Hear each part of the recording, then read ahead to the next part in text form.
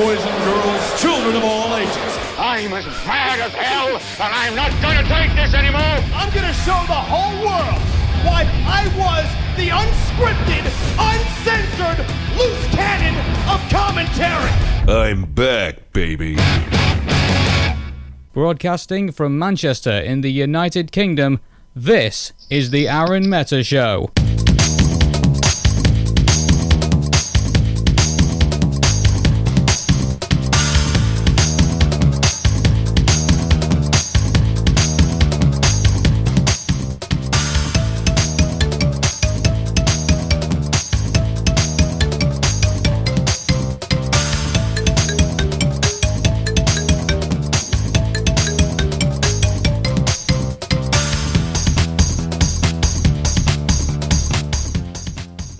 Don't ask me why, I just had Crash Bandicoot on the mind, that's all. You're listening to the Aaron Meta Show.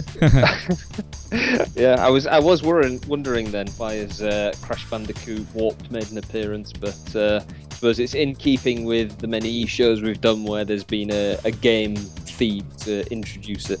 Yeah, I just thought, well, you know, it was there, and I just thought, okay, then let's use it. You're listening to the Aaron Meta and Harry Dyer Show. It is the 6th of October of 2015. I am Aaron Meta, and he is... Harry Dyer. There we go. We got there in the end. Hey, Harry, how's it going? I'm not too bad, matey. Not too bad at all. How's things been with yourself? Yeah, it's been great. I mean, obviously, we've had the massive 2-hour and 50-minute episode of me going up and down Oxford Street on Sunday. So that was definitely one for the books. And since then, it's been pretty quiet, to be honest with you. So hey, let's do a show. So. Yeah. So it's nice to be back again. I know we tried to do a show previously and we had a few technical difficulties, so it's been overdue. Yeah, I think we needed to do some makeup, didn't we? So I think obviously with some stuff that's going on. But hey, shout out to Josh actually for that show as well, because he added an extra 40 minutes onto the show for us to talk about the Splat and things. Because I know the TUC Demonstration and Tory Conference were really important issues, but obviously there's a lot of our listeners who are also getting the big thing that happened last night, which was the Splat. So we had to talk a little bit about that as well. So but I'm pretty glad we all stuck it in within 3 hours. Probably was exhausting for everybody else, but imagine trying to put it all together. So keep that in mind as well. So sure. Shall we recap on what happened over the weekend and see where we go with it? So it's been a really interesting weekend. A really good weekend, I think, in terms of Manchester's apparent unity. And it was really refreshing to go out and see so many people marching together, with something to say, and wanting their voices to be heard, and having all these people together.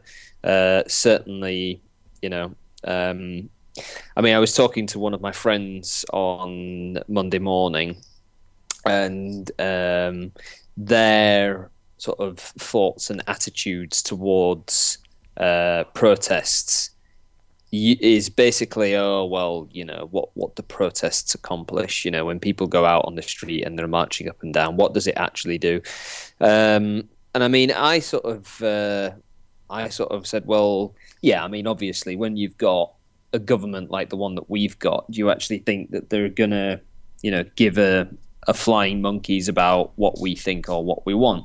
But the point is that when you have all of these people coming together, with something to say, wanting to raise their voices, wanting their voices to be heard, even if the people who are in charge at the moment refuse to listen, we are all listening to each other. And I think, if anything, you take away from it this real sense of unity. That's certainly what I walked away with on Sunday and yesterday as well.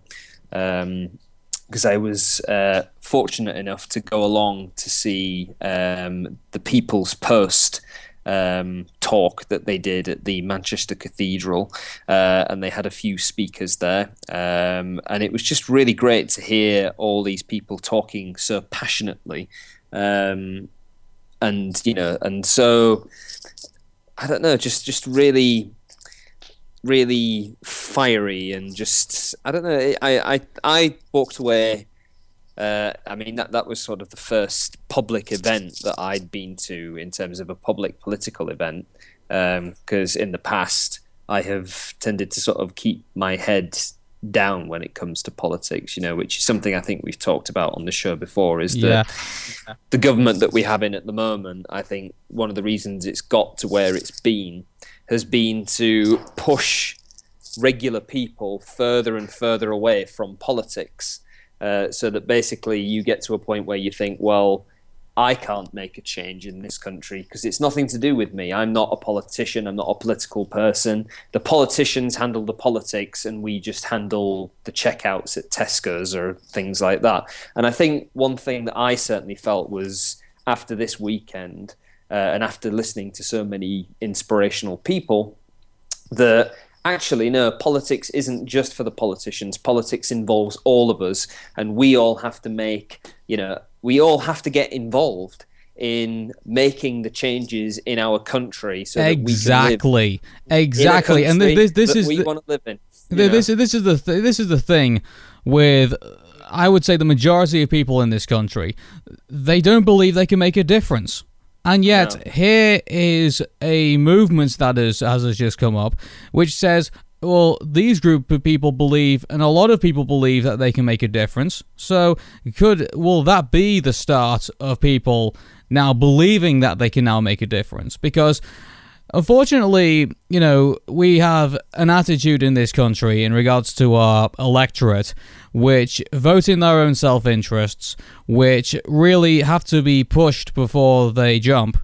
And, is this going to be... My fear is with what's happened over the last weekend. So we've had the demonstration. We've had Jeremy Corbyn come in. We've had him come in and aspire to thousands of young people, and also thousands of old people as well, who wanted to come here and listen to what this guy had to say because it was something refreshing and new, even though some people criticize that it's going back to the politics of old. But regardless of what it might be, my feeling is that I don't know whether this is going to be the start of something new, or this is going to be a thing that goes on for a couple of months. It kind of goes quiet, and then the next thing we know, Jeremy Corbyn is basically being once again criticised from all ends. Not to say that he's not already been already, but I want to know if the thousands of people are going to be like this over the weekend and over the last couple of days, and especially after the Tory conference ends. Is that energy? Is that passion that they brought to the Conservative conference, and that passion that they brought towards Jeremy Corbyn when he turned up, is that going to continue, or is that going to wade away because, they don't want to miss the next season of Game of Thrones or whatever? That's my biggest fear about all of this. Yeah, I mean, this is one of the things that I was thinking about today, actually, because there was a petition online basically to stop Rupert Murdoch getting his hands on the BBC, and I was reading through this sort of page of information, and then it sort of asked you a few questions, and then you could sign this petition, put your email and postcode and stuff, and send it off. And one of the things that the BBC is still holding on to is the fact that as far as I know, I mean, not all of its programs are brilliant, but as far as I know, that there aren't any sort of stupid Saturday night competition, who are we going to vote for programs. There's no programs about what shoes should we buy this month, or look at this celebrity's gone out without their underpants on. They're not feeding us brain shit like a lot of the other channels do. And I think that like you say, that a lot of the stuff that distracts people from the real things going on, like the state of the country, are a lot of these sort of shitty programs, these tacky newspapers and things, just to kind of keep people titillated on a very base level. Whereas actually, we need to think, we don't need any of this. What we need to do is, kind of re-engage with something that we've lost, which is wanting to make, the country, and even the world a good place for people who are going to be coming after us, not just living in the moment. And don't get me wrong, I'm all for, I'm not one of these people who just thinks, your life has to be devoted to what's coming at the end of it. I would always say live in the moment in terms of you as an individual. But I think what I'm getting at is this idea of, just eat shit, watch shit, listen to shit. Don't think about how we could make things better. I think the general thing is that they sort of present it to you as like, this is good as it's going to get, so get used to it, and actually... Well, that's basically what they've been fed for the last, couple of years, saying that, this is what you have to put up with, whether now there is a feeling and a movement that is now generating momentum is like, no, you don't have to put up with this. Why should we have to put up with this? It's like, Absolutely. I think when people start opening their minds and start questioning more, I think that's when this starts to garner strength, I mean, it is I think it's probably going to be the establishment's worst nightmare. The fact that now there is a guy who is now saying that, you do not have to accept what is put in front of you. You can ask for better. And that might be a change that is going to happen. Let me say this. I'm a realist on top of everything else that I am in life, and that is that I've got to be honest with you. I do not think unless the Conservative Party drop the ball massively over the next 5 years, which right now, with the way they are at the moment and the way they are in the polls and the way people feel about the country, away from, Corbyn mania, I just do not think that Jeremy Corbyn at this present time is going to win the general election in 2020, or possibly even the other elections that come before that. But the one thing that I think he can do, and, let's face it, influential figures in our livelihoods didn't have to become presidents or prime ministers to make changes. It's like, was Martin Luther King ever president of the United States? Was Malcolm X ever president of the United States? Was any other influential figures who didn't have to potentially become politicians? And Mother Teresa wasn't exactly a politician when she was driving movements with Princess Diana. I mean, it's like if Jeremy Corbyn could put himself, if he basically plays his cards right, could put himself in political history, kind of like the way what's his name, Ted Heath, was it, who we lost recently? The prime minister the best prime minister we never had. That could be Jeremy Corbyn. He could be the best prime minister we never had. And he could make that change, and then that will force the Conservative Party to up its game in regards to wanting to become influential and wanted to, make things better for people. And they would have to sing. Jeremy Corbyn could make the Conservative Party dance to his tune without them knowing it. And that's one thing that he could definitely do in the next couple of years. That is if he does it right. Because there is the potential that he could basically fuck it up big time. Let's keep this in mind. He's only just, how long's he been leader now for the Labour Party for? Less than a month? But it's amazing how in this sort of month and a bit he's not stopped. He's sort of kept moving. I mean, when he came last night, I think he literally travelled up, did his speaks, and then had to go, because I was kind of hoping that he might have stayed around afterwards and we might have had a chance to sort of meet and greet and what have you. But he was literally, he did his speech to to the people outside and then to us lot inside, because they filled the cathedral. And then I think they said there was about another 7,000 people outside as well. So they set up two bits, the bit on the inside, the platform outside, so that all of the speakers had chance to talk to the people in the cathedral and then pop outside and deliver the speeches again to the people who were, who basically didn't get there in time. It was a free event to get into, but it was sort of like a first come, first serve. So we were lucky enough to get in and sort of get a seat. I mean,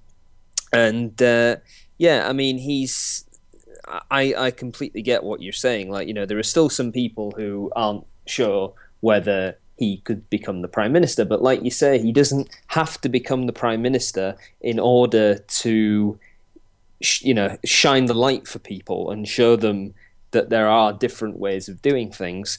Like he said last night, I haven't decided, I was going to come to this event and speak regardless of whether I became the leader of the Labour Party or not. He'd booked it way in advance to come up and, defend the postal workers and defend the Royal Mail and basically stand up against this sort of mass privatisation that's going on. I sort of learnt a few things last night that I wasn't aware of, and I think that there seems to be more people taking an interest in politics now more than anything. Like you said, there's people who are starting to ask questions. There are people who are sort of, questioning the regime, questioning the system. And like you say, the guys who are currently in charge, they don't want us to be smart enough to ask questions. That could be one of the reasons why, it's so easy to pass through school now with the grit. I mean, what were they saying last night? That they didn't have many nice things to say about Michael Gove, put it like that. And I think the guy's a bit of a prune. But they were saying how he's basically turned schools from, the seat of learning into exam factories. And well, to be fair, that happened before Michael Gove. I mean, this is something that's been happening since I left school. The fact is that we have now become so centric towards statistics and towards measuring our children rather than aspiring them to be something. And and people are saying, oh, well, how do you keep an eye on how do you know that schools are up to standard and stuff like that? It's like, but when you make it so it dominates their entire existence, it's like when you've got kids going off with stress because they don't know what's going to happen when they put it in the exam paper. When you've got teachers going not being able to be as creative in the classroom. And, when you've got, it's like when basically you've got, teachers basically saying, we know this is boring and we know that this is not going to be useful for you in real life whatsoever, but it's going to appear in the exam, so we have to teach it. How is that helping our kids? Yeah, exactly. And, like you said, what was this? There was a story the other week about, there was a survey and it was basically, almost half the teachers in this country are wanting to quit because of the fact that the job now is, so terrible that they just feel completely, demotivated. I mean, I've always said. Well, some young teachers are just using it as a means to an end. So basically, once they've done a couple of years of this, they're going to go off and do something else. So it's like, it's no longer the idea of the full-time, lifelong teacher is dying. Because a lot of people are going into it now. They want to spend a couple of years, putting up with, the kid who's, being, shouted at by his drunken parents and stuff like that. And then just, once they've got themselves settled, they're leaving out and going to do other things. And it's they're not. It's basically there are not very many teachers now who, at least the ones that I've talked to, who are basically, they're saying that they want to be a teacher for the rest of their lives, or the rest of their working lives. They want to aspire to be other things. So, that's where we're heading into at the moment. And, and it saddens me that we have so many people now that are so demotivated to basically say, well, I couldn't get a job anywhere else, so I had to go into the teaching profession. Yeah, well, that's definitely the case, and like you say, it shouldn't be a case of people who are going in as sort of like, a pit stop in their life. I've always said that it takes a very special kind of person to be a teacher, to be an educator, to be a mentor to other people. Like, the number of times that my mum said to me, "Oh, why don't you go into teaching? You like working with kids. You could teach them acting and stuff like that." But my sort of argument is that, yeah, I'm very, I have something that I'm very passionate about. I know a lot about it, but I can't be a teacher. And the reason why is that I don't have the passion for teaching. I don't have the passion for passing on knowledge, which is what a teacher has to be. They have to really want to enrich children, and not just children, children, young people. You have teachers who teach mature students, and you have to inspire them. Those ones. That's the thing exactly. as well. You have to inspire them to basically be immersed into this thing. I've seen some amazing teachers in my time. When I was inside the classroom and outside the classroom, and they are dedicated professionals who wanted to do this. A couple of years ago. I mean, this is years ago we're talking about, and not only were they brilliant at the thing that the subject matter that they learned themselves and passed on to other people, they were also good at inspiring others to be just at that level that they were. And unfortunately, a lot of those men and women who had that ability were entering into their 40s and 50s. Yeah, and the younger teachers that at least that I saw, just were they? I mean, I don't want to put down younger teachers because I know some of them are also brilliant, but it takes time for them to master that craft. And when you have teachers now saying that they don't want to be doing this forever, it's like it's like they're not gonna get that. And so those children, as a result, are missing out. And that's the reason we end up, now with, teachers who are trying their best but just cannot, make that click towards their students.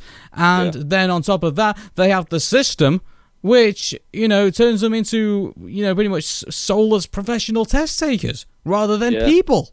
Yeah. And then we end up later on where, you have that gap where you try and find out who you are in life. And if you don't go to college and if you don't go to university, I went to college and I went to university and I had that space to be able to kind of figure out who I am in life. But for those young people who do not have that choice, where basically their parents say, well, unfortunately, because we can't afford to educate you any further, you're going to have to go out into the workplace and get yourself a job, or you're going to have to just go out in the world and figure out, with barely any support who you are. So that's the reason we have people, falling into religious groups, or falling into, far-right organizations, or joining Islamic State, or things like that, or people going onto the fringes of society, without the ability to kind of carry themselves over and think for themselves.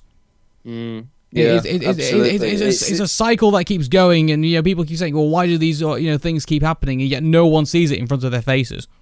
Yeah, and nobody chooses to acknowledge it because they'd rather look at the statistical evidence rather than the actual physical, living, breathing, opinionated evidence of actual people.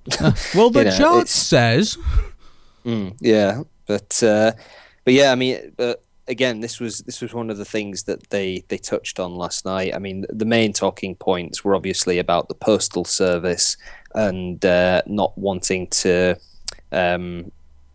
privatize the postal service, not wanting to privatize the NHS, saying that one of the good lines of the night from one of the guys who was sort of head of the postal service or the head of the postal service union was saying, we need to make a country that is good for millions and not millionaires, which was very, very poignant, I think. And yeah, I mean, today when I've been looking at some of the updates from the Tory party conference, because like I keep forgetting that the Tories are actually up here. You know, like yeah, that's a really great point. I mean, I tell you what though, I was actually kind of surprised with my visit to the Conservative conference because I don't know if you saw the video from Owen Jones. He actually went to the Conservative conference, would you believe?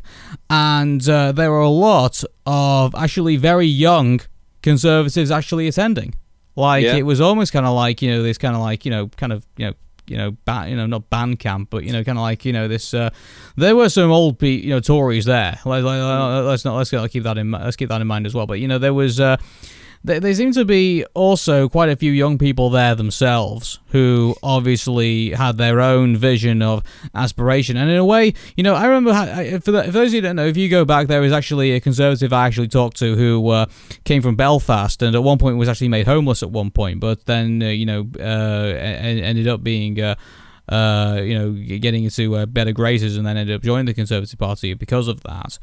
Mm-hmm. And the one thing that annoyed me was that I spoke to, I can't really say I spoke to anyone high brass there at the Tory conference. I kind of spoke to the grassroots, and it kind of made me feel that you listen to these young people and you think a couple of years down the line. Obviously, the Conservative Party obviously is this, Eton, Tory toff, Bollington boys, things like that. But it makes me wonder, in a couple of years' time, is it going to be that? Because there's a lot of young people in that party right now who are grasping for something different. And yet it makes me wonder, these are the types, I was talking to some of these people, and these were the types of young people that look like they should be, in that cathedral with Jeremy Corbyn.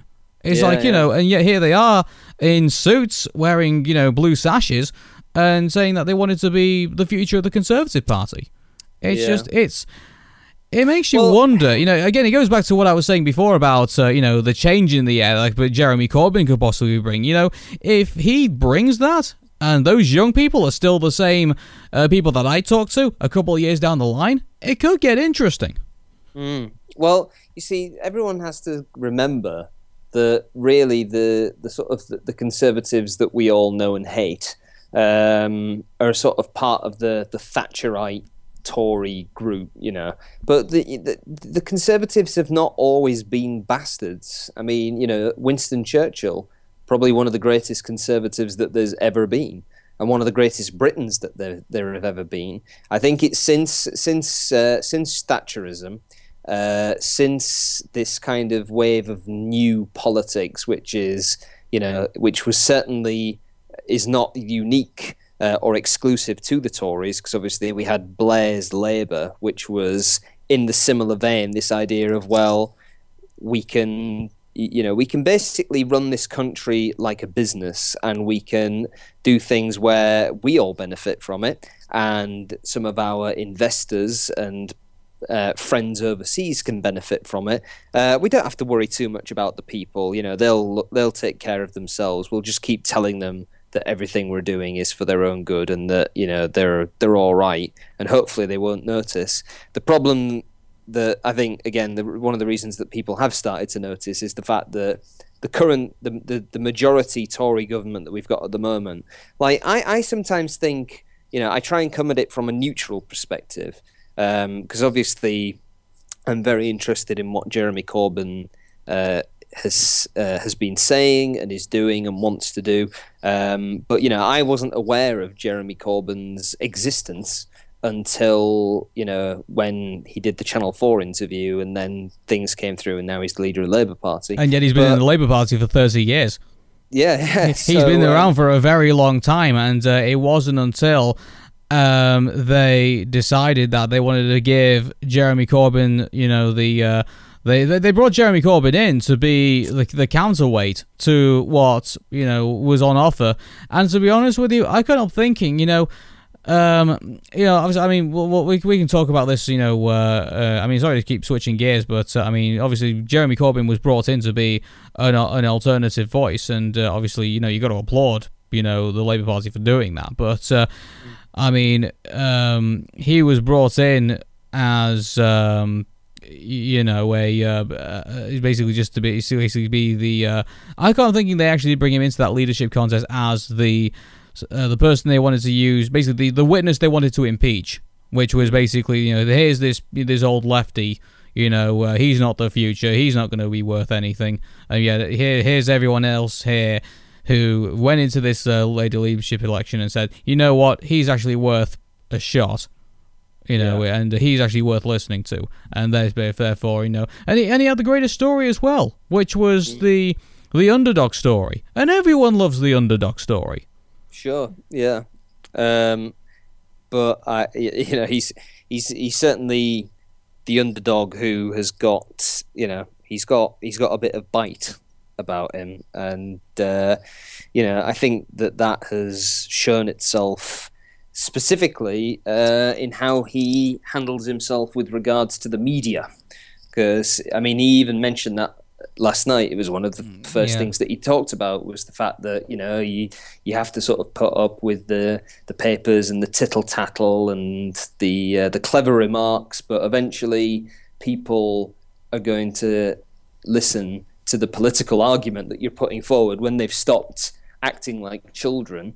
And you maintain your composure, because that's it. He's not one of those people. When we watched him on Question Time, Prime Minister's Question Time, on his first appearance there, and he said, I want to do things differently. I want us to focus on the politics, not on the theatrical element. And when you listen to the Tories go on, and the way they sit and all look at each other, and the fact that they're just there to call names and be like, oh, look at this idiot over here. They're a lot of the time, I think, are they actually interested in politics? Do they actually know anything about politics? I agree with the fact that Johnny Rotten said that a lot of them just seem to come across as dim-witted, uneducated morons. And you look at, in safe seats. So obviously, anyone in a safe seat can, even if they are a dumb, unwitted moron, it's like, of course. With the electoral system that we have now, that person is going to get elected. Even more so in the United States.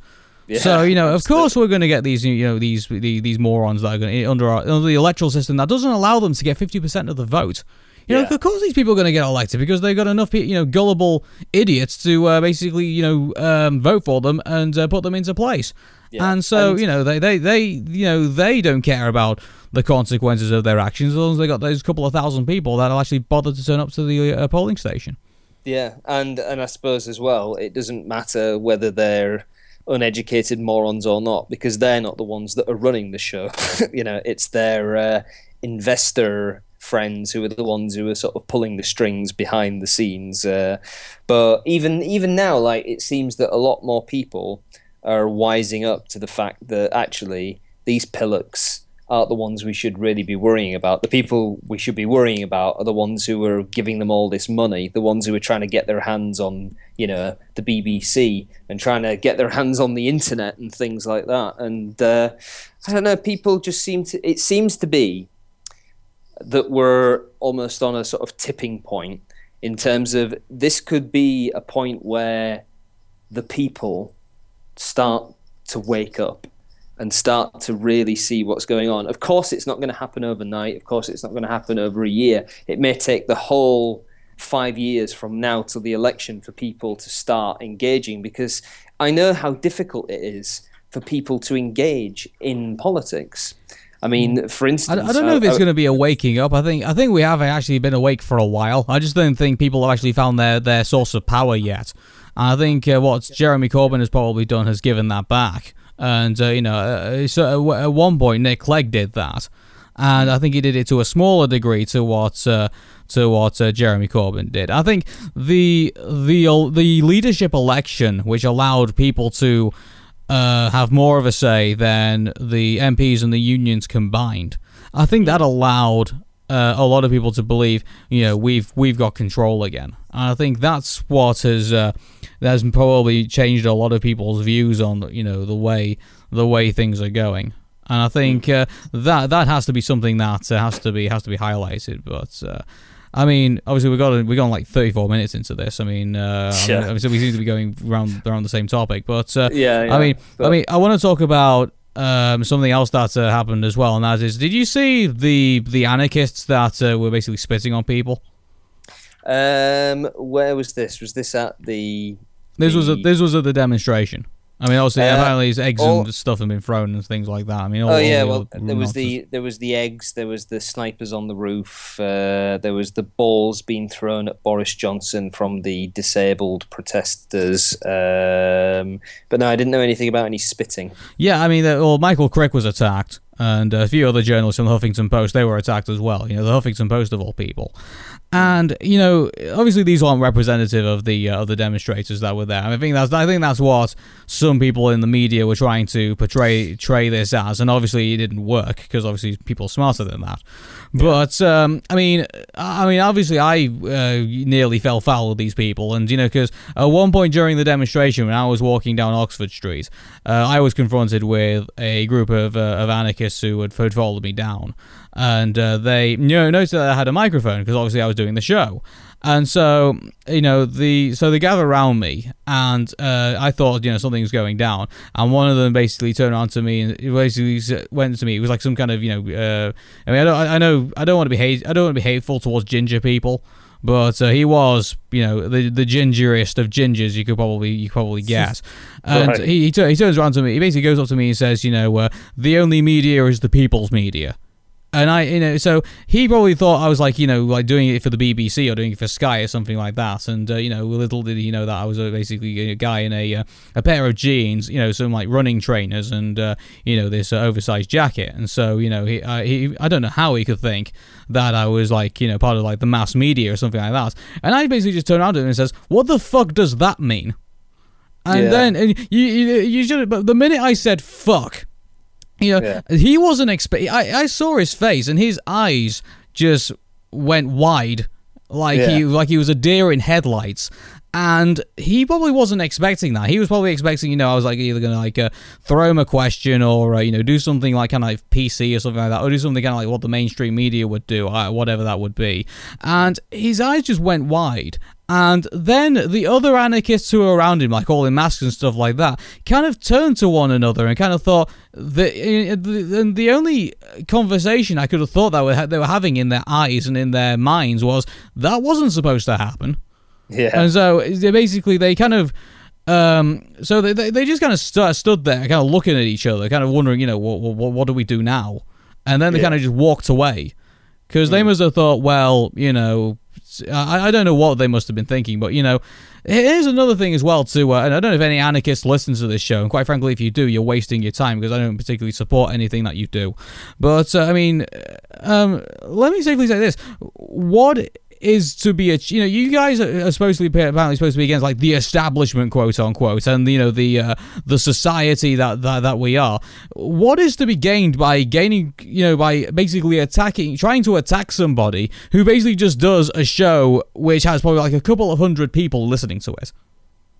What is to be gained from doing that? You know, obviously you want your 5 minutes of fame by, you know, attacking Michael Crick or attacking some of the other journalists out there, but what is to be gained from attacking citizen journalists? And I don't even count myself as a journalist. You know, Andrew Simpson and is it John Simpson? I can't remember. But you know, people who like go into war zones or like go like behind enemy lines or go to North Korea, and all the other people who put their necks on the line to get a story out because, you know, someone is oppressing them. You know, those are journalists. And so all the, any anarchists out there who listen to this show, what is so rebellious about attacking normal everyday people?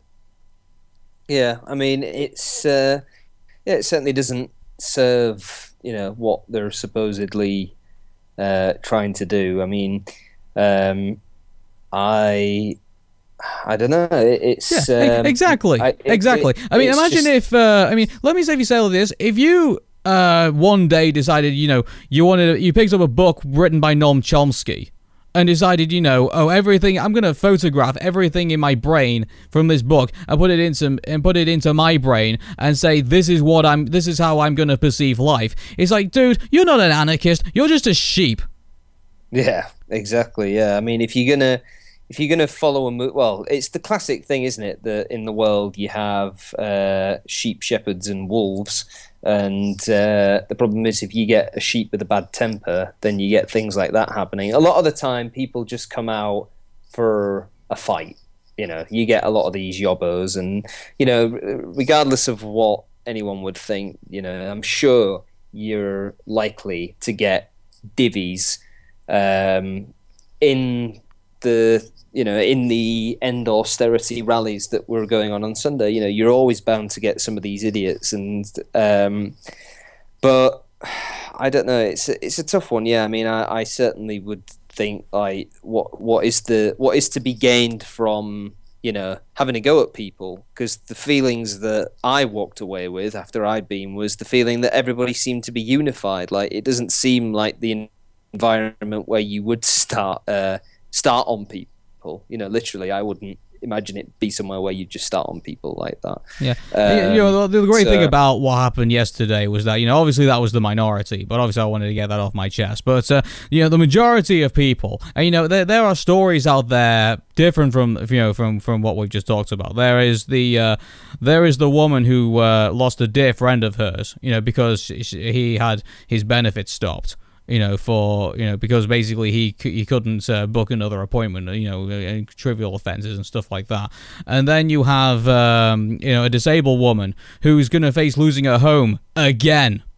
And please listen to that show if you get the chance to do so. I'll see if I can put the link in the description when this goes out. But you have to hear some of these stories, because this isn't just a group of people that went out last night because, that's who they are, or that's what they're ideologically about. These are real people who are suffering as a result of what is currently going on right now. And there's only a certain amount of time where you can basically blame the latter for what's going on with these people right now. These people, what's happening to these people right now is happening right now, not 5 or 10 years ago. No. It's like, this is something that they need to deal with, and need to deal with correctly. Not, have private companies going around disabled people saying, you're fit to work, or you don't deserve that money, or, you do not deserve this, you do not deserve that. And and we have, strains on mental health right now. Strains on mental health.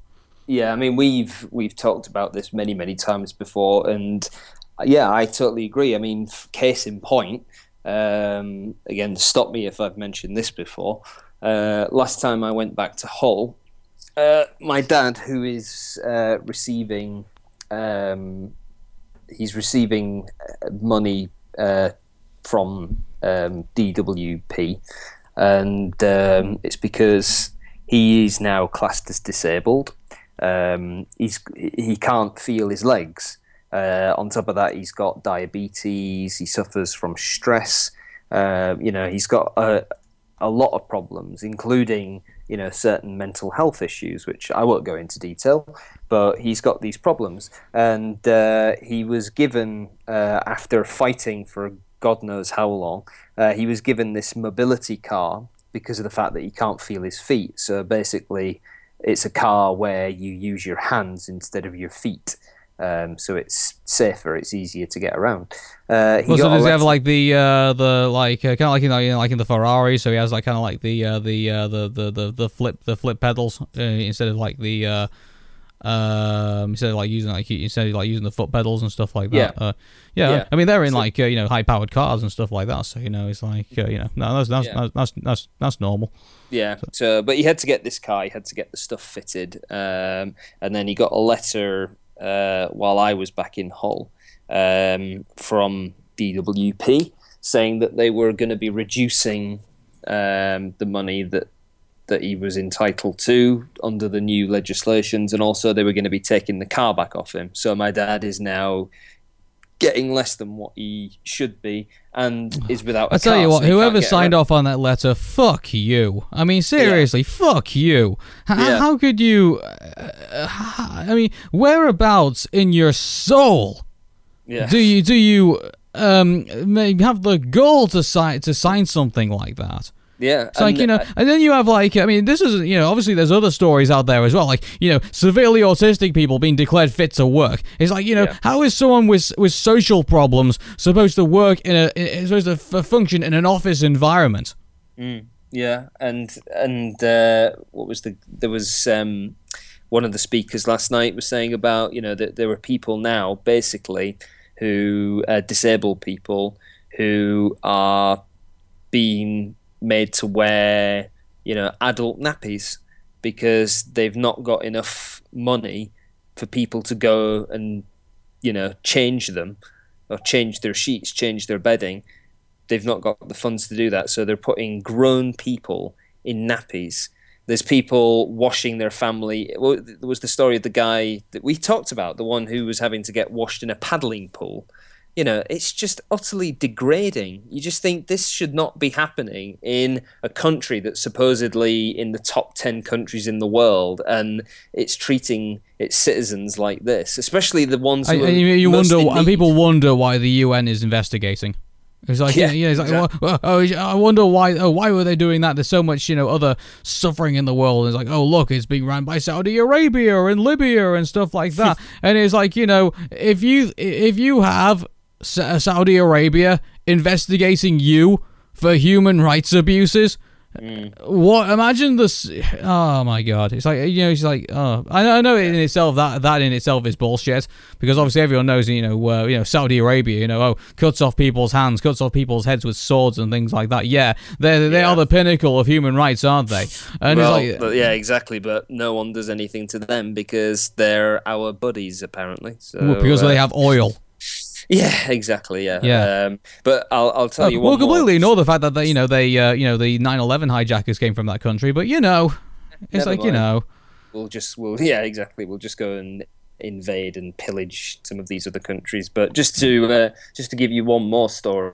I mean, you think it's bad enough that's going on, that happened to my dad, but in the same week, we got a letter again from DWP with regards to my late great-grandmother who passed away in February, and she had to have a bed put in the house because she didn't want to go into an old people's home and she didn't want to go into hospital. So they got a bed set up in her living room, and she was able to be looked after, treated, and pass away at home with all of us there. I mean, her family, had to be on like a rota of someone being there with her because she wasn't able to have, there wasn't the capacity for her to have a carer with her all the time. But regardless of that, she passed away in February. We got a letter through saying, again from DWP, under the new guidelines, the new rules and the new rules that we've got in place, it would appear that we overpaid Mrs. Sharp with her disability benefit, so we'd like some of it back. So the fact is, they're even going after the deceased. They're going after people who have passed out of this life, who have slipped from this mortal coil. They're going after dead people's money. It's just unbelievable. I always heard about the death tax. I didn't think it'd actually be something that, I didn't think I'd ever see where there would actually be a system which basically, says to dead people, sorry, you've overpaid, you're going to have to do something about it. It kind of reminds me of that story of that girl in that school who had died, and then the school had sent the parents a letter basically saying because she'd been dead for 6 months that she'd been suspended from school. Oh God, it's yeah. Truly, way to rub it in, everybody. It's it's truly shocking. However, just kind of, for me anyway, to sort of sum up, there's a long way to go yet. Let us be in no doubt about that. But the one thing that I felt after this weekend was a great sense of unity, the sense that I felt that a lot of people shared the same thoughts and opinions as me, the fact that we all feel that we can do better and that we want better, and I just hope that that that idea carries on even after the rallies and everything finish. I hope people keep that fire burning and keep work. Actually get up, go out, and do something, and work towards the country that they want to live in. Oh, yeah. I mean, sorry, something just caught my attention just now. You remember that Baha Mustafa, that 28-year-old feminist who sent a tweet saying "kill all white men"? No, I didn't know about this. Oh, okay. Then, basically, she did that, and now she's being charged by the police for sending a threatening communication. So, okay. Well, that's good. Yeah. Yeah, I've not had a chance to read it all the way through, but let me tell you something. This woman is not very nice whatsoever. So I have no, for a woman to just tweet, kill all white men. It's like, I have no sympathy with her as far as I'm concerned. Yeah. There's no need for that. Yeah, I'm a half white man. I'll have you believe. Yeah, I have Indian heritage, but I'm still proud of the other half of me. Yeah, but I suppose, and we're all humans, and that's not something that you want to be doing. It's not good human behavior, regardless of who you are, what sex you are, what color you are. Yeah. Anyway, let's move on quickly, because I know we're going to get bogged down in this, and that is that the Home Secretary Theresa May. I have never seen a politician get so roundly dumped on by the media for the speech that she gave at the Tory conference, and obviously she's obviously jostling for position, because right now everyone is saying that the possibility that George Osborne is going to be the next leader of the Labour Party, the person who's going to be leading the Conservative Party into 2020, that is going to be him. Right. And so obviously Theresa May has obviously may have taken this in completely the wrong way, and now it's been described as an irresponsibly nonsense speech, according to some business leaders and others. And so the Guardian's taken this as well. I believe you also posted. Even the Telegraph is saying that this is awful. And so let's get into the 3 points that she made claims of in this speech that she gave to everybody. The first point is that immigration is forcing thousands out of work. The second point is that mass migration leads to the wages of some low-paid workers being undercut. And the third is that the net economic and fiscal effect of high immigration is close to zero.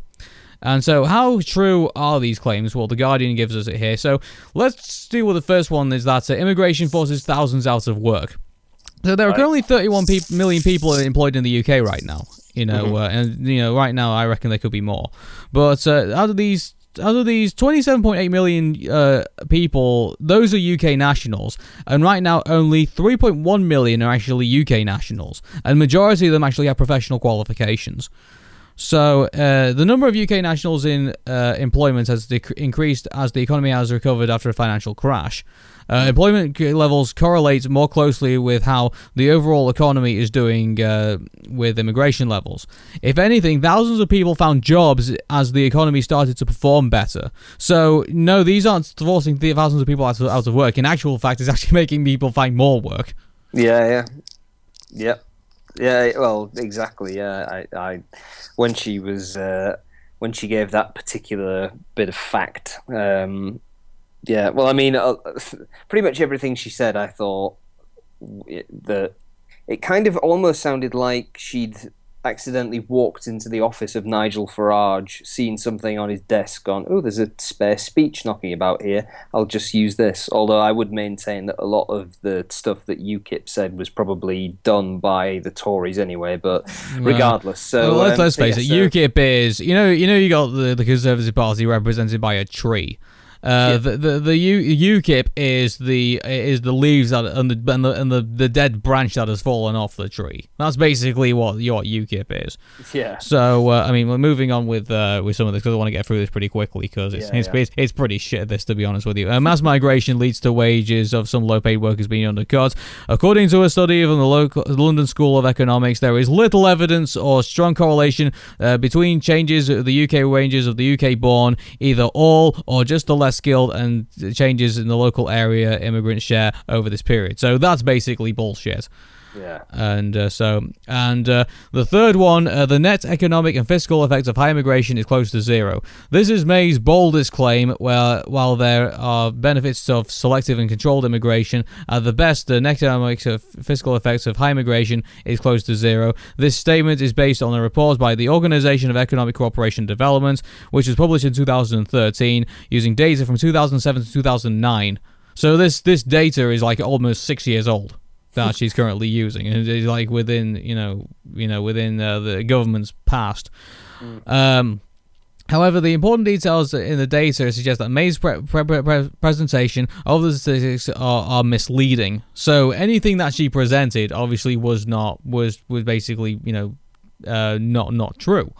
So basically, the study provides varying figures.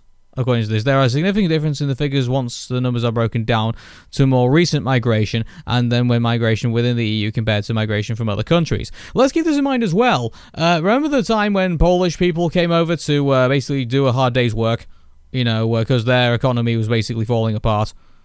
Yeah, and then basically when their economy started powering up again, they all went back. Yeah. It's like, so it's like, she's not taking that into account in anything that she said here. On top of that, in 2014, 92.9% of those who claimed benefits, such as job seekers allowance, were UK nationals, while only 2.7% were EU nationals. That's roughly half of which are from the 8 member states that joined the EU since 2004. So, and this was even before, Romania and Bulgaria came into play. So it's like, this whole... I think people must... I don't know what about the Conservative Party, but everyone else must have been scratching their heads wondering, what is this woman talking about? Yeah, exactly. Yeah, like, immigrants to this country make a net gain to the economy, not the other way around. Exactly. Yeah. I mean, there was even there was a couple of people who they interviewed afterwards who were coming out of after her speech. Fellow Tories who were completely disagreeing with what she was saying, and I mean, what does that tell you? George Osborne's going to be the next leader of the Labour Party. That's what it tells us. Yes, and we're lucky in that respect. But are we? Yeah. Well, yeah. It's like pick your poison in that party at the moment. Oh, it's like I mean, keep in mind, wasn't George Osborne one of the part of the Bullingdon Boys? Well, I don't know. Was he? I think so. I don't know, actually. I know Boris Johnson was. Yeah, he was, definitely. Yeah. But it's... I mean,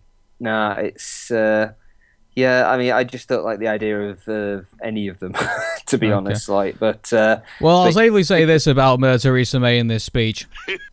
Isn't that cute? But it's wrong! Yeah. No, that quote will never die.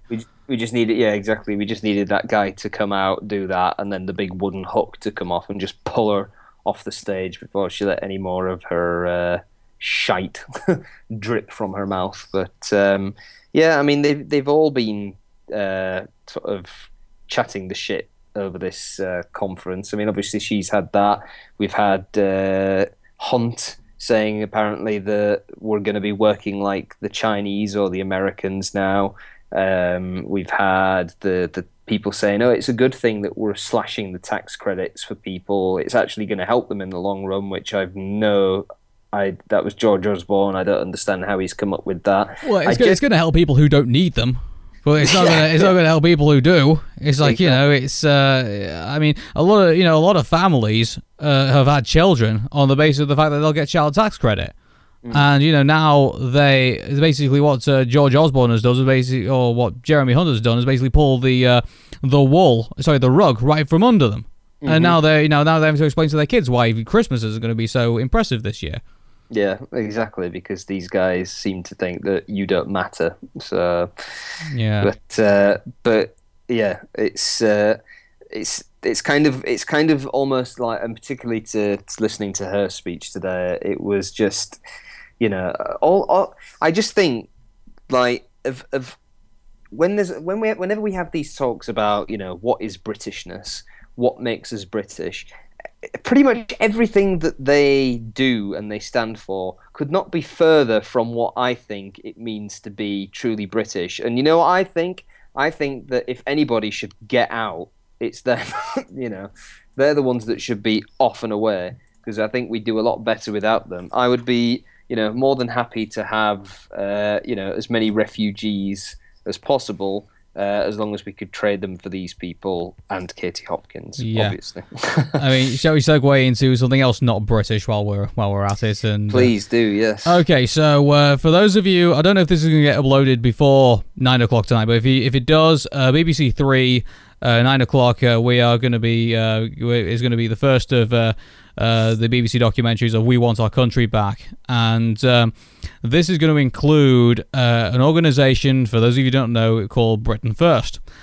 And it is for those of you who don't know, it's the apparently quote unquote first patriotic political party, and it currently has about nearly 1 million likes on Facebook right now. But to be honest with you, how many of those are robot accounts, do you reckon? It's like, so many. I bet they are. It's like, this has been put together by a guy called, I believe, Rob Dodson, who is a anti-abortion protester, and some guy who's basically been stirring it up in Northern Ireland, and but then it ended up going to this guy called Paul Golding, who has basically been working, just been working overtime on Facebook and making sure that everyone, basically been keeping an eye on this kind of like cult, if you will, that's basically developed online. And so for those of you who don't know, obviously they've been so hungry for publicity they'll basically grab onto anything, and so they ended up like what the BNP used to do. They ended up grabbing onto BBC documentaries, and which is going to be the subject of this BBC 3 documentary that's going to be coming out for this one that says We Want Our Country Back. And something strange happened, a couple of weeks before the documentary was supposed to air.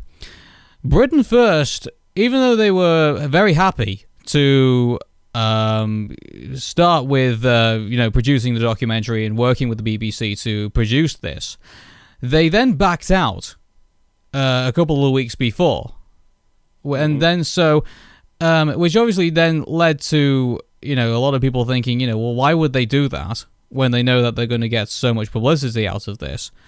And so, obviously things then start to wonder, at least in my mind, this is like me just reading this first article, which was, that Britain first pulled out, which makes me think, well, they're getting free publicity out of this, so why would they pull out? And then now, before tonight's documentary actually goes on, this actually was posted yesterday on Britain First's Facebook page at about 3 o'clock in the afternoon. They posted this as a basically warning their members that this is going to be happening, even though they already knew that this documentary already existed. So they said, so this is basically what Paul Golding, the leader of Britain First, basically had to say. Shall I read it? Yes, yeah. Go ahead. Let's go ahead. Okay, so he basically says, fellow Britain First patriots, unfortunately, in the UK, we have a media that is completely dominated by the left wing of politics. Yeah. Which I happily walked into without thinking, using my brain cells to put two and two together. Which, I'm sorry, I just threw that in just for, and that's not actually what he said. I actually just threw that in. But basically, okay, I'll continue on. They twist, distort, fabricate, and outright lie in order to slant every news story to fit their multicultural, pro-Islam EU agenda. Right. Britain First and UKIP in particular are marked out for an incessant campaign of character assassination. Wow. We always receive bad press and hostile coverage, regardless of the issue. Patriots are constantly thrashed by the left-wing media for being patriotic. Despite living in a Christian country, we are always portrayed as Bible-bashing loonies. Probably because you were started by a Bible-bashing loony. Yeah, that would usually make sense. Yeah. On Tuesday, the heavily left-wing and biased BBC will broadcast a hatchet job, quote-unquote, documentary on Britain First, which we helped make. They will throw everything but the kitchen sink at us in order to destroy our reputation. maybe claw hammers. Sorry, UAF reference there, but they will try their best to make us look terrible in the public's eyes, even though we do a great job of that already. Here is what's... So basically, here's the write-up of the documentary. So basically, she says, in recent months, Britain First, which wants to ban all traces of Islam from the UK, has emerged in the new name, yada, yada, yada. Basically, it's the description of the show. And so he... And basically, he says, film director Miles Bladen-Ryle joins deputy leader Jada and leader Paul Golding, ex-BNP press officer, as they embark on the first public national campaign to garner support. Carrying on, but they do have any hope of succeeding. Have the British public really become so intolerant that they will get behind a party with such extreme views? Good question. Yeah. So he continues on, and this is what he says. Believe in us when we say this documentary will be horrific. The only weapons our enemies have against us is lies, misinformation, and deceit. Curses. I don't know why I played that one, but still. The media will drag our movement through the gutter every opportunity they get, unless it's Fox News. This documentary, quote unquote, will be no different. However, the good news is when the BBC broadcast their smear report last week, it led to 250 new members joining in a single day, the highest ever recorded. Got anything to back your ass up on there, Paul? Yeah. Join Britain First, and then he usually says, join Britain First today for £2 a month, and you will receive a membership badge, a membership card, and a welcome letter. Because, We've got to have money. I was wondering when that was going to make it appearance. Oh, well, there it is. Less than 50p per week is not going to break the bank, quote unquote, and you have a duty to defend your people and your nation. Right. What is this, an army? Yeah. So basically, join up and ring today, and basically he actually leaves a number. Would you believe? Lines open till 8 o'clock. Right. So we could actually call them right now if we wanted to, but I honestly see people like that. It's I don't know. They just don't deserve any kind of platform. I mean, we can obviously talk about it here because it's incredibly funny. Yeah, but he's like, there's just so many contradictions in this. I mean, he talks about the multicultural pro-Islam EU agenda. It's like, it's in his mind, everyone except whoever is in this tiny cult they've got of 900,000 people or whatever, everyone, basically in his mind, the real world has a left-wing bias. Yeah, except for this, fictional world that he's created for himself. Yeah, exactly. The world that apparently needs, them to come and save it. Yeah, that he believes that, the Islamists that are within our, every single Muslim in this country apparently is waving around an AK-47 and is threatening to behead their neighbor. It's like, it's like, is this kind of idiotic, stupidity that he brings to people, and somehow people eat this up. And, again, it goes back to what I was saying before. I was saying before about, our school system being about, being professional test takers, not really molding people. This is what Paul Golding's doing. He's taking people who have not yet found out who they are in life and basically, decided to throw all this shit at them and basically say, here you are, join our cult and, pay us £2 and, I'll go out and have, dinner at the Ritz and, you can, wonder what's going on with my £2 and be afraid of Muslims. Yeah. Well, I mean, it's the same on both sides, isn't it? You get these people who, might not be the most cultured or educated of people who, like you say, are trying to find out who they are and find their place in society. And unfortunately, they get roped in by these people who prey on, their fears and, turn them into these mindless, marching, bigoted drones, whether it's the Britain First whether it's the un-Islamic hate, basically anyone who comes out on the street shouting at people for being different, whoever they are. I mean, in an ideal world, we could just laugh at them and ignore them. But I think, when they're given airtime, that's a different kettle of fish. But I mean, you would. Well, there's this documentary that we're going to have tonight. I mean, there's part of me that believes there's going to be, obviously with the Church of Scientology, obviously, we had that, you have that like Lord Xenu moment when we find out, oh, this is what they believe. It's like, there's something tells me that tonight, for them to release this statement yesterday, and for them to kind of panic in this way, and, basically, trying to play damage control with all their members that they've got within their control. It's like, for me, it's kind of like, I could be completely wrong, but something tells me tonight we're going to learn something, which is going to be pretty damaging to this organization. Because why do you think they would be doing this? In order to basically protect what they've got.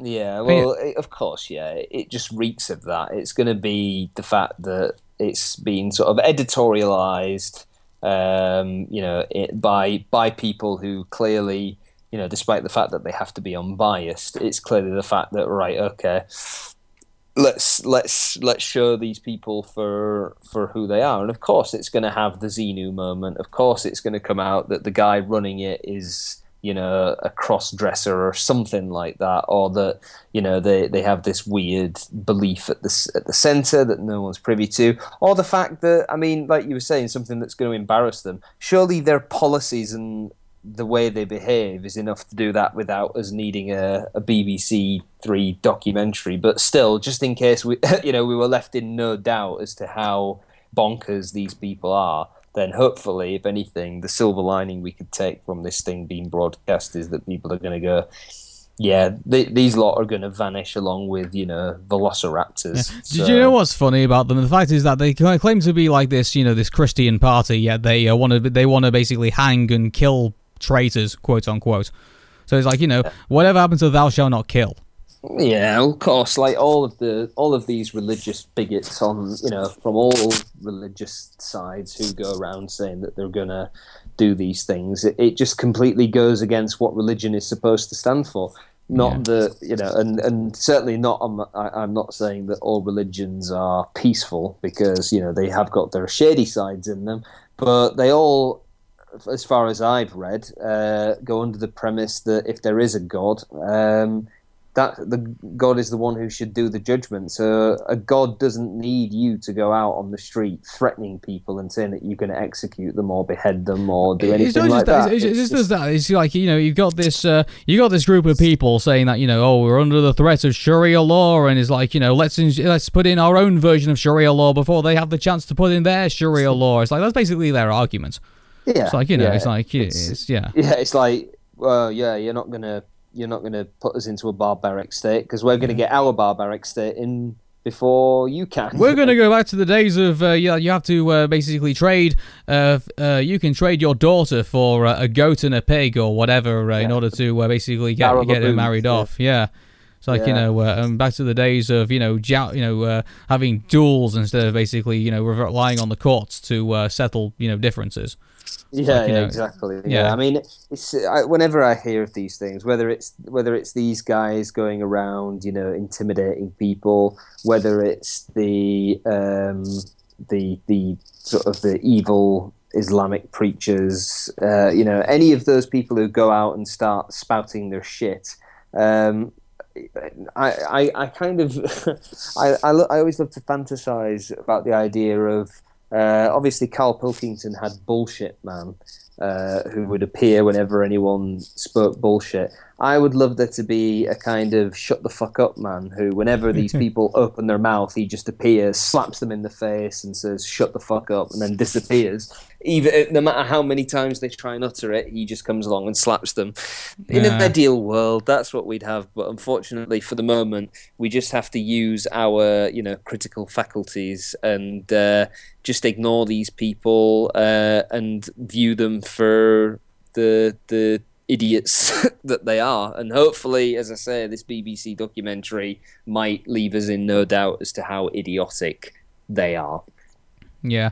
And I just want to know, again, it's like, they've been trying to, I think they've been trying to do this in order to basically play damage control with all their actions that they've done so far.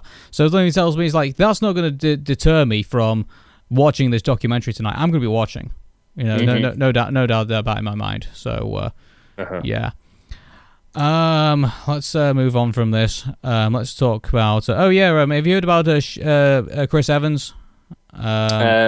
Last I heard, he was lined up to be the new presenter on Top Gear. Yeah, interestingly enough, he's actually decided he might actually go solo for the Top Gear job, so he might not actually bring in any co-hosts because before you had like your Jeremy Clarkson, Richard Hammond, and James May fronting the show. He apparently might actually front the show himself and not have any co-hosts with him at all. That doesn't surprise me. That sounds very much like something Chris Evans would do, because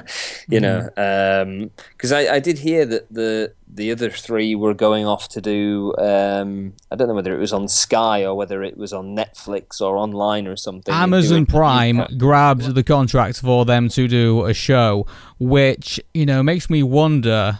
This is going to be. I mean, I don't know. There is a feel of like. Do you remember when BT decided they wanted to buy Premier League and Champions League games for the football, and they started their own BBC Sport things, and people were like saying, "Oh, this is not gonna work," but surprisingly, it worked.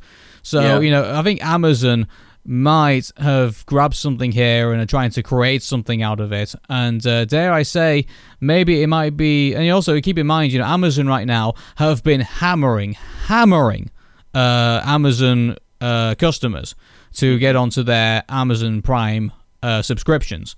So something tells me that they are going to try their damnedest to make this Jeremy Clarkson, Richard Hammond, James May, car show work. That's basically what it is right now. It's the Jeremy Clarkson, Richard Hammond, James May car show.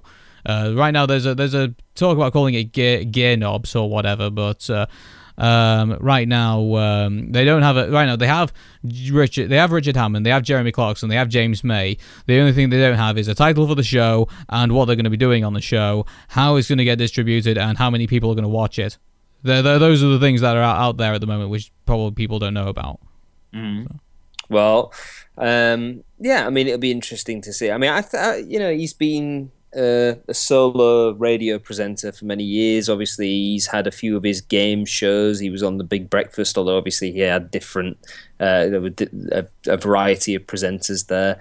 But yeah, I mean, he could do it. He's got, I'm sure his ego would be able to handle the stress of the solo presenting position. But I mean, if he's a petrol head, which I think he is, I would imagine he'll be fine with it. But apparently, I'm just looking at this now. Apparently, the first airing of the episodes will be May 2016. So we've got a while to go yet until we actually see if what he brings to the table is actually going to be any good or not. So actually, also this is a problem though, because for me, if you are going to hold off, if you're going to put a show on hiatus for a good long while, and then that gives oxygen to other shows to get their foots in. Obviously, we've seen Bake Off, and we've seen MasterChef and things like that, and and obviously we've seen other shows also going to be making their grind in the next couple of months.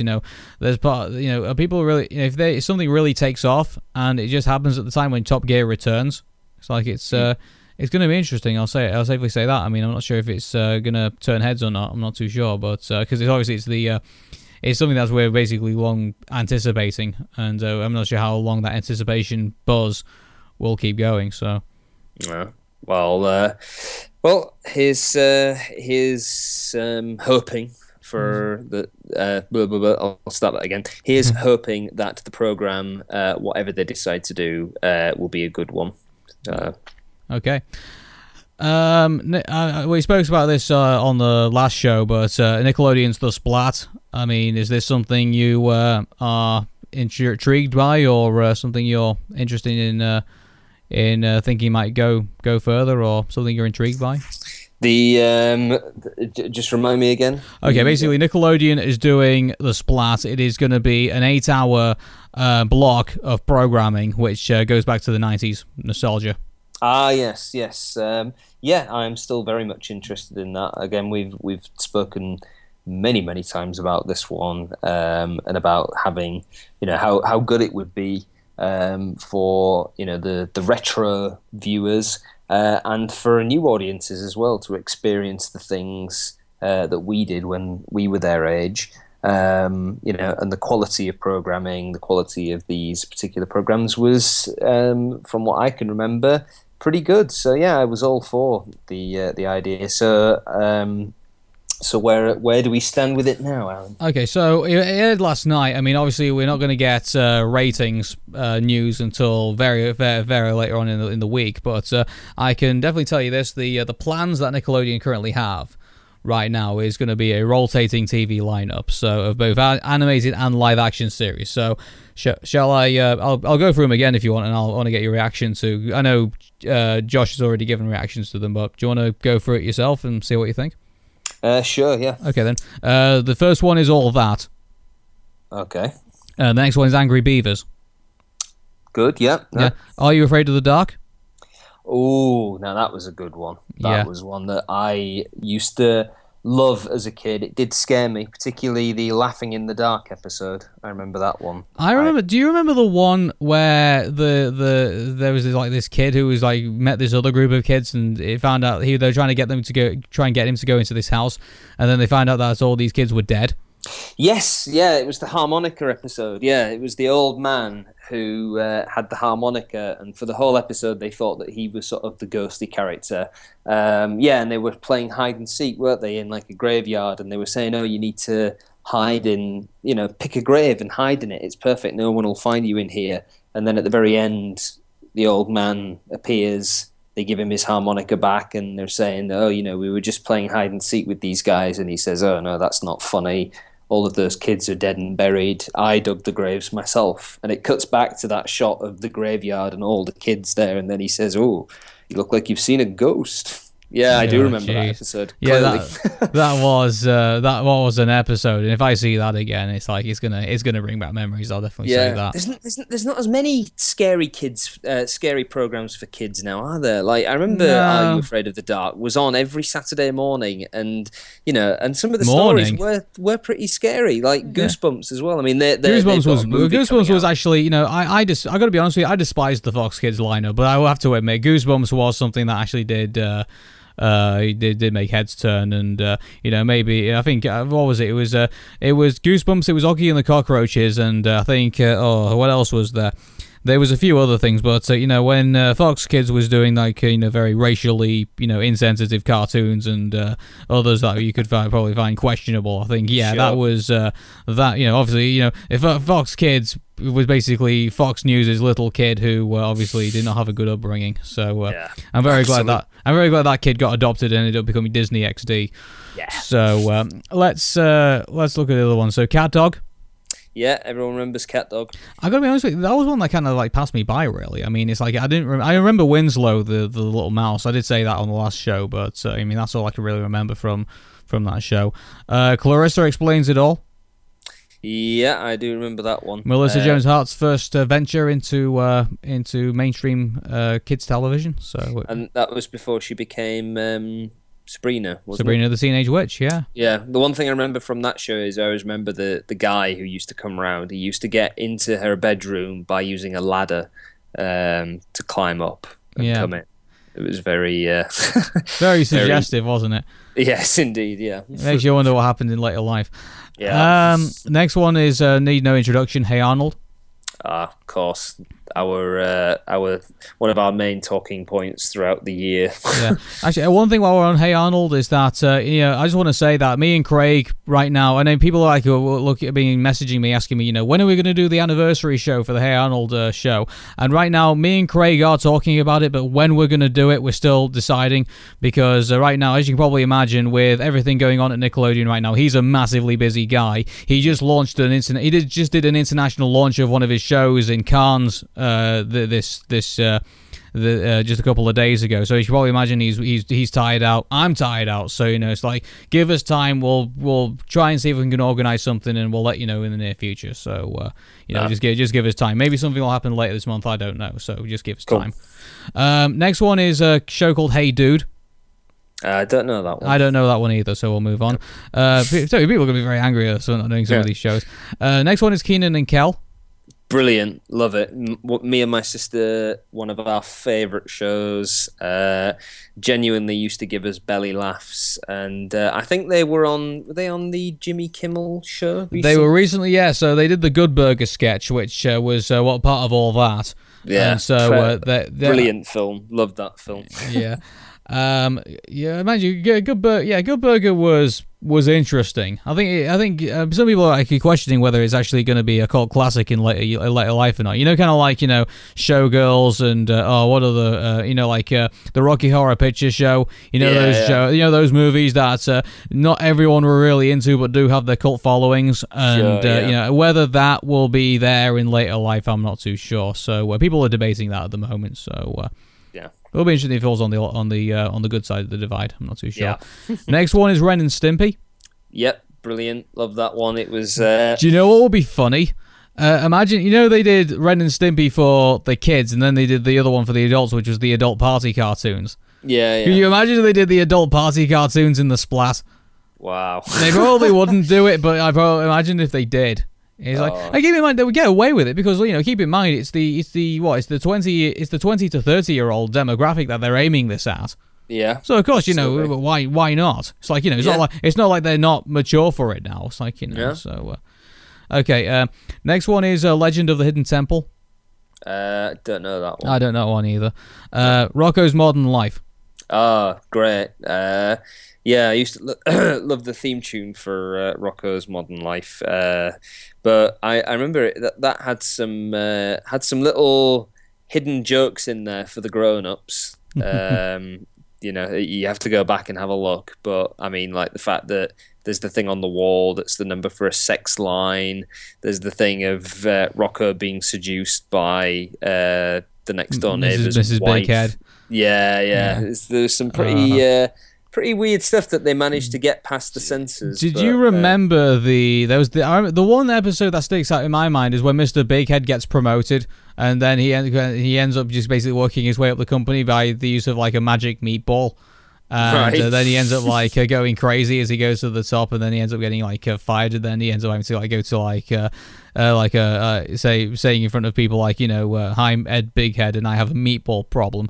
And so he's like a meatball version of Alcoholics Anonymous. So that was something. So. Crazy, yeah. Next one is Rugrats. Brilliant, yeah, love Rugrats. And were they not in talk recently about revamping the Rugrats? There was, and but mind you, I don't know what where else can you go with the Rugrats? I mean, what haven't they done? I mean, when the Rugrats movie first came out, that obviously, some were saying, oh, well, they've gone out the house now. They had this massive adventure. Where else could they go? So then in the next movie, they took them to Paris, which, is like, okay, you've taken them overseas now. What else can you do? Then they went overboard, gave Bruce Willis the voice of Spike, and basically did Rugrats Gone Wild, which was a tie-in with the Wild Thornberries, which you thought, okay, then you can't go any further than this. And then they kind of hit the pinnacle, I guess, when they went all grown up, and then tried to do some other spin-offs with it, and it just kind of did lose its steam. And I'm just wondering now, if they do end up bringing back the Rugrats alongside Hey Arnold, what are they going to do with it? Because it's again, I'm not too sure. I mean, because the Nickelodeon are going to have to surprise me at this point, because right now I feel like I've seen everything that could be done with the Rugrats done with the Rugrats. It's kind of like, The Simpsons now, where, a lot of the new episodes now are rubbing people the wrong way. And it's also kind of like it's doing detriment really to what had passed before with The Simpsons. And now there's part of me that believes if the Rugrats does come back, we are going to get a mix of probably those episodes we do like and those episodes we don't. So it's like, I'm not too sure. Well, we'll see. Yeah. Next show is Salute Your Shorts. Not too sure on that one. You know what? That was the show that starred the kid. Do you remember Terminator 2 Judgment Day?